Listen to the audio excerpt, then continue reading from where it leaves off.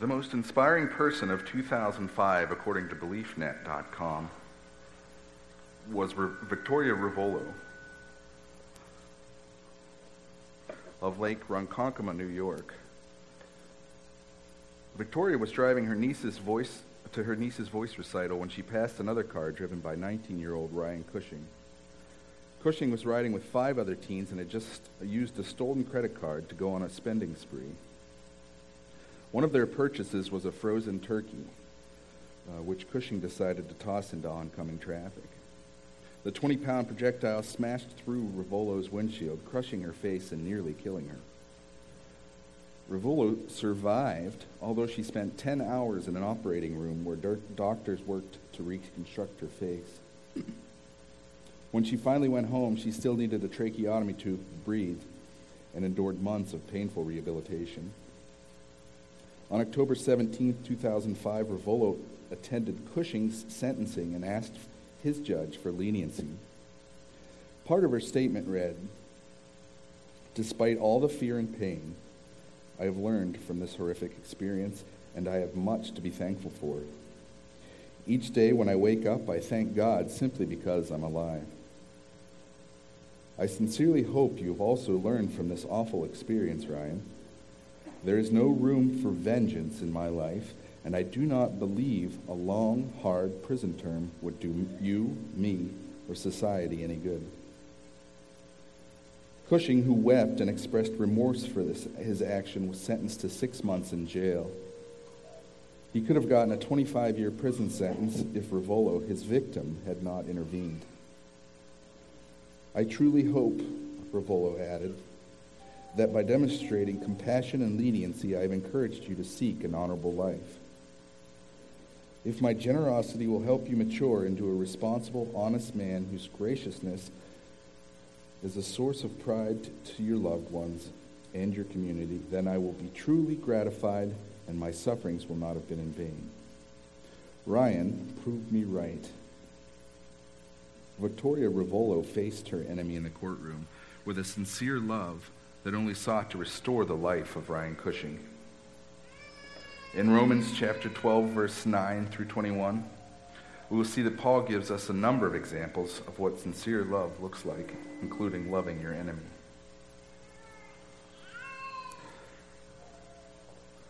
If you'll turn with me to Romans chapter 12, it's on page 788 or 1137 in your Bridge Bible, and we'll read through this entire section, 9 through 21.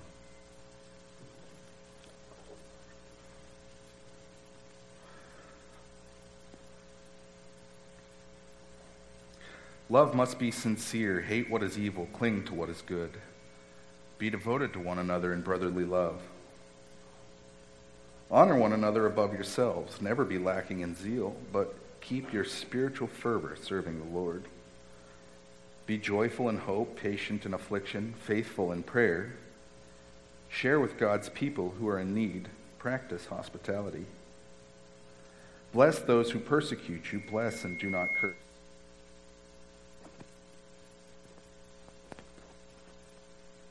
Rejoice with those who rejoice, mourn with those who mourn, live in harmony with one another. Do not be proud, but willing to associate with people of low position. Do not be conceited. Do not repay anyone evil for evil. Be careful to do what is right in the eyes of everybody. If it is possible, as far as it depends on you, live at peace with everyone. Do not take revenge, my friends, but leave room for God's wrath. For it is written, "It is mine to avenge, I will repay," says the Lord. On the contrary, if your enemy is hungry, feed him, and if he is thirsty, give him something to drink. In doing this, you will heap burning coals on his head. Do not be overcome by evil, but overcome evil with good. So here's the background on Romans up to this point. The Apostle Paul has basically just written 11 chapters loaded with theology and one command up until this shift in chapter 12, where he begins a rapid-fire expression of commands based on the believer's response to the gospel of Jesus. So let's start in chapter 12, verse 9, where we see that because of the gospel, believers in Jesus Christ have a responsibility to show God's sincere love to others. Our first point is sincere love benefits the lives of others. Back to verse 9, love must be sincere, hate what is evil, cling to what is good, be devoted to one another in brotherly love, honor one another above yourselves. Showing our sincere love and devotion for one another, we do this by creating a community with other believers. This is church. This is what we call church. These are the things we do at church to create community. The word for love here is phileo. It's a family or brotherly type of love shown through believers to other believers in Jesus in this couple of verses here. So we are to use this love to create a bond with each other by honoring and devoting ourselves to one another. As believers, we are called to set our sometimes selfish desires aside and to devote ourselves to loving others in ways that shows them that they are valuable and that helps foster a community with other believers. Next, we all can help foster that community by embracing a passion for God. Verse 11, never be lacking in zeal, but keep your spiritual fervor serving the Lord. Be joyful in hope, patient in affliction, faithful in prayer. As a believer in Jesus, it makes sense to be passionate about your faith, to want to share your joy with others, to want others to know the Lord. That's what zeal is. It's to be on fire, to be set on fire for God. It's to be excited about your faith because of the difference God has made in your life. Paul calls it a spiritual fervor. This is an enthusiasm, a passion, and a dedication to God that looks beyond our physical bodies, physical circumstances, and even beyond time itself. This spiritual fervor Paul is writing about here is having a spiritual perspective focused on Christ. It's continuously remembering the reason we are zealous is because of the relationship we have with God as believers in Jesus Christ. Now, not everyone's passion for the Lord is going to look the same all the time. We all express ourselves in different ways. But in verse 12, Paul gives us 3 ways that we as believers should be expressing that passion. We are to be joyful in hope. Hope in what? We all should have hope, as if you were here last week, you heard Dr. Bill talk about, not in the sense that we hope God's words are true, but in the sense that we now have hope because we know God's words hold true. We know our position in Christ. We know that God loves us. Hope because of the blessing of God's love in us and his forgiveness for us. Also, in verse 12, we are to be patient in affliction and faithful in prayer. Affliction means something bad has happened to you, probably something physical like an illness or an injury. And Paul says, just be patient, just take some time, slow down. Let's put things or whatever it is, this affliction in its proper perspective. Paul is not minimizing the affliction here, whatever affliction one happens to be going through. He's just saying, let's look at it from a proper Christ-centered perspective. Here's an example of Paul suffering affliction and trusting God to help him get through it in 1 Corinthians, is it first or second? 2 Corinthians 1, 8 through 11. Here's Paul's writing to the church in Corinth. He's referencing himself and Timothy. He says, we do not want you to be uninformed, brothers and sisters, about the troubles we experienced in the province of Asia. We were under great pressure, far beyond our ability to endure, so that we despaired of life itself. This is affliction. Paul is talking about probably being beaten or stoned for preaching the gospel. Indeed, we felt we had received the sentence of death. This is severe affliction.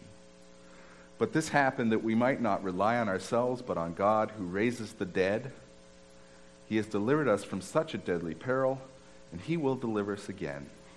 So Paul relied on God in his affliction, and God, of course, came through. On him we have set our hope that he will continue to deliver us as you help us by your prayers. Here's where prayer comes in. Paul continuously asked the churches to continuously pray for him. And he gives God credit, and he gives credit to prayer here for delivering him. Then many will give thanks on our behalf for the gracious favor granted us in answer to the prayers of many. So God answers prayers for our afflictions. Here Paul is telling the church in Corinth about how he faced a physical affliction when he was spreading the gospel in Asia and how he was able to handle it. Also, as a community of believers, we can show a sincere love for one another by meeting or sharing each other's needs. Verse 13. Share with God's people who are in need. Practice hospitality. It's likely here in verse 13 that Paul is referring to the material needs of others like food and clothing and shelter. And it's common in the first century for there to be material needs in their community. It was common then, and it's common today for there to be material needs in our community. In Acts chapter 6, it was a priority of the apostles to make sure that food was being properly distributed to the widows of that time. In Paul's letter to Titus in chapter 3, he tells Titus to make sure the church is staying productive and meeting the daily needs of the community. And Jesus taught about hospitality and meeting the needs of others in Matthew 25, the parable of the sheep and goats. In verse 40, he said, "The king will reply," this is in the parable, "Truly I tell you, whatever you did for one of the least of these brothers and sisters of mine, you did for me." He was referring back to the examples he gave earlier in verses 35 and 36. He said, "For I was hungry, and you gave me something to eat. I was thirsty, and you gave me something to drink. I was a stranger, and you invited me in. I needed clothes, and you clothed me. I was sick, and you looked after me. I was in prison, and you came to visit me." This style of practicing hospitality is like, it's more than spontaneously dropping change in a bucket, like on the way out of Walmart. Not that that's not a good ministry, and it's an awesome ministry, and it does a lot of good work. This is it's recognizing the needs of the specific needs of others, and that they can't, or burdens of others that they can't carry on their own, and making them our own. This kind of love not only shows hospitalities to others, to outsiders, it goes even further and creates a craving to show hospitality as an outlet for the love poured into us from God. Second, sincere love reacts to others' actions and emotions with humility and empathy. It does this by finding ways of blessing others who have wronged you. Here's where it gets a little more difficult. Verse 14. "Bless those who persecute you. Bless and do not curse." A lot of you know this already. Some of you may not. But Paul was an expert on persecution. He had both been a persecutor of Christians and been persecuted as a Christian. Look here, Galatians 1:13-14, where Paul talks about his persecution of Christians. "For you have heard of my previous way of life in Judaism, how intensely I persecuted the church of God and tried to destroy it. I was advancing in Judaism beyond many of my own age among my people, and was extremely zealous for the traditions of my fathers." So Paul had a zeal for persecution of the church prior to coming to know Christ. This was Paul before his encounter with Jesus on the road to Damascus. where Jesus confronted Paul about his persecution and changed Paul's direction in life. A violent, zealous persecutor of believers in Christ by his own admission. So we see that there was no love from God in Paul prior to meeting Jesus. But after meeting Jesus as a Christian, as a follower of Christ, as Paul faced great persecution. So this is the other side that Paul sees. We see in Acts 14. Then some Jews came from Antioch and Iconium and won the crowd over. This is Paul was preaching. And they stoned Paul and dragged him outside the city thinking he was dead. So Paul was preaching Christ, and the Jewish leaders came and stirred up the people, and Paul was stoned and left out. Stoned so badly that they left him for dead. Another example in 2 Corinthians 11, 5 times I received from the Jews. This is Paul again telling about the persecution he's received. 5 times I received from the Jews 40 lashes minus 1. 3 times I was beaten with rods. Once I was pelted with stones. 3 times I was shipwrecked. I spent a night and a day in the open sea. So Paul knew all about persecution. And Paul, with all his experience from both sides of the issue, and backed by what Jesus had taught that Paul had learned about, he tells believers to bless those who persecute them. Bless and do not curse them. You see, it was that love of God poured into Paul that compelled him to obey Christ's command to humbly show love to those who persecuted believers. Paul writes more about this in a few verses from now, and we'll come back to this topic shortly.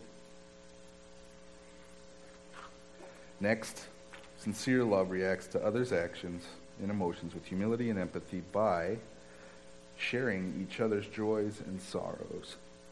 Verse 15. Rejoice with those who rejoice, mourn with those who mourn. We are called to identify with others' joys and sorrows as though they were our own, to celebrate together in good times and to mourn together in bad times. 1 Corinthians 12, 25 through 27 says, so that there should be no division in the body. As a church, we're seen as a body. As Christ is the head, every member makes up a part of the body. And so that there'd be no division in the body, but that its parts should have equal concern for each other. If one part suffers, every part suffers with it. If one part is honored, every part rejoices with it. Now you are the body of Christ, and each one of you is a part of it. So just like the physical body, if one part experiences pain, the rest of the body should know about it. And if one part feels joy, the rest of the body should feel joy as well. And that's how we are to be as a church. As members of a unified body, the church, we are all connected. We are not meant to suffer alone.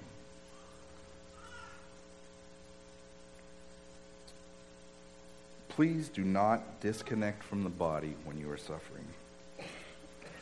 If you are going through something now and that you're ashamed of or feel like you don't want to burden others with, know this. You are not meant to suffer alone.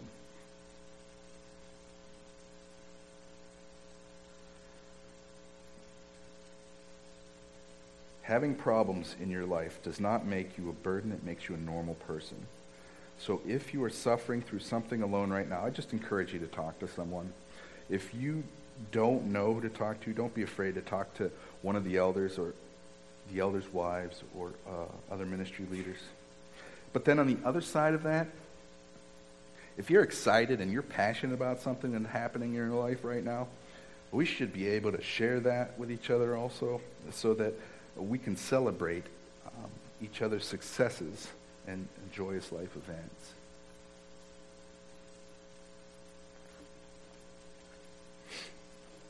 Next, sincere love reacts to others' actions and emotions with humility and empathy by always striving to live in harmony with everyone.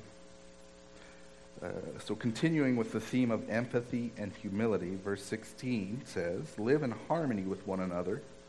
Do not be proud, but be willing to associate with people of low position. Do not be conceited." Paul gives us the command to live in harmony with each other, and then follows up that command with some helpful suggestions. First, do not be proud, but be willing to associate with people of low position. Let's take a look at pride and see how pride can be a problem when it comes to harmony within the church. Pride is arrogance, egotism, superiority, overconfidence, self-importantness, or self-centeredness.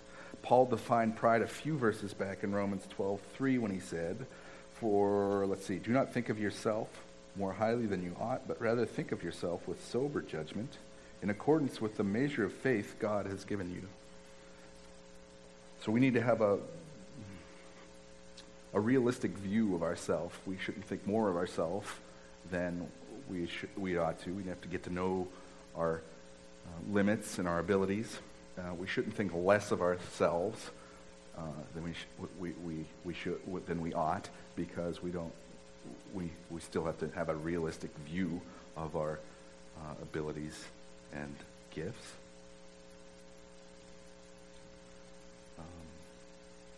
Pride is really just taking the praise that is due to God and crediting ourselves for that. Okay, so pride is taking the praise that is due to God and crediting ourselves. James 3. But if you harbor bitter envy and selfish ambition is part of pride. In your hearts, do not boast about it or deny the truth. You want to have a realistic view. Such wisdom does not come down from heaven, but is earthly, unspiritual, demonic. For where you have envy and selfish ambition, there you find disorder and every evil practice. We don't want disorder and every evil practice. So be careful of pride. So we see the warning from James about the destructiveness of pride and selfish ambition, and we see why Paul is telling us that pride can be destructive to living in harmony with one another. 3, a third point here, is sincere love overcomes evil acts with godly wisdom. It does this by building a good reputation. Verse 17 and 18. Do not repay anyone evil for evil. Be careful to do what is right in the eyes of everybody. If it is possible, as far as it depends on you, live at peace with everyone.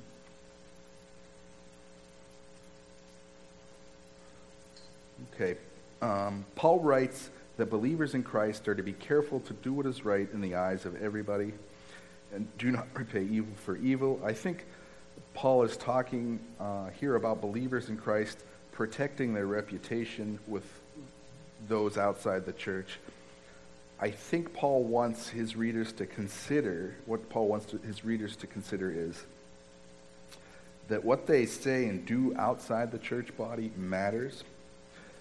I think today this means we should remember to consider our personal interactions during the week as opportunities to represent Christ. To consider what is our reputation at work, our reputation at school or on the sports field. Or how about this? What does our reputation look like considering how we deal with difficult people?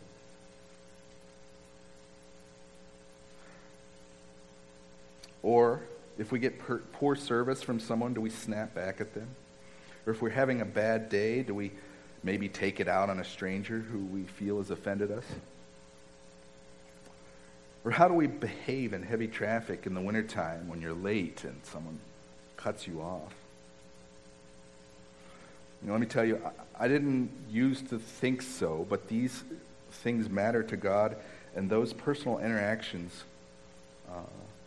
when people find out you're a Christian, influence people's views on God. Let's remember to represent God by considering our reputations to those outside the church. Next, sincere love overcomes evil acts with godly wisdom by leaving room for God to work. Verse 19, do not take revenge, my friends, but leave room for God's wrath, for it is written, it is mine to avenge, I will repay, says the Lord. Let's look back at Deuteronomy 32:35. It is mine to avenge, I will repay.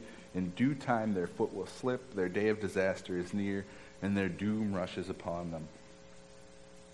What I want us to see here is when it is written, where it is written when Paul says, for it is written. So Deuteronomy 32:35. In this case, in Deuteronomy, God was simply reassuring his people, the Israelites,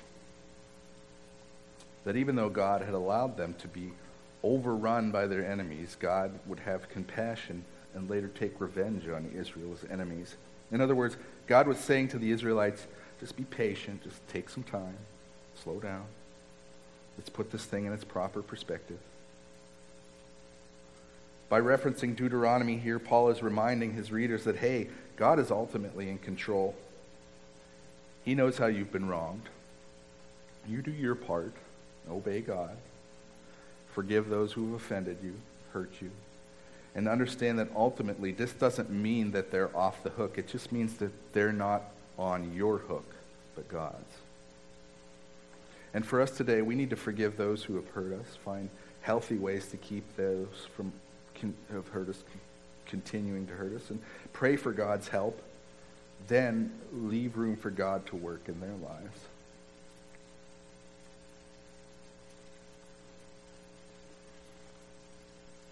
Finally, sincere love overcomes evil acts with godly wisdom by seeking to restore people to God.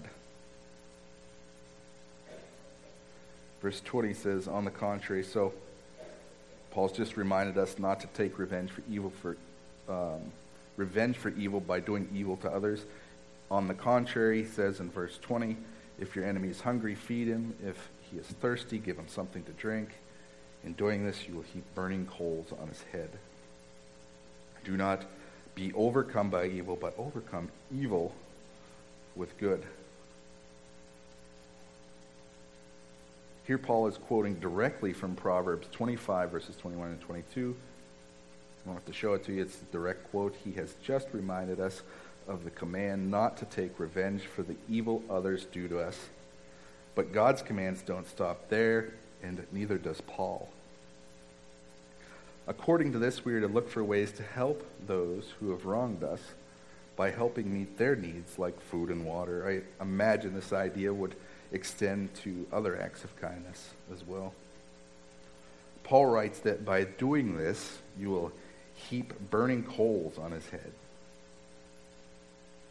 Now, this might sound like a form of revenge, but the reader in Paul's time here would have had a different understanding.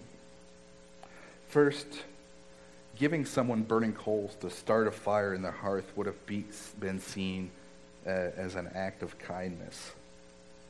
So there's that. This could have been what Paul was referring to here, but more likely he was referring to an Egyptian tradition of publicly carrying a pan of hot coals on one head to show that they were sorry for something, a public admission of guilt or remorse. So the idea here is that if someone wrongs you and you show that person kindness in return, that person may feel the need to repent of their wrongdoing. And remember, that person is not off the hook. They're just off your hook. They're still on God's. And God is in control.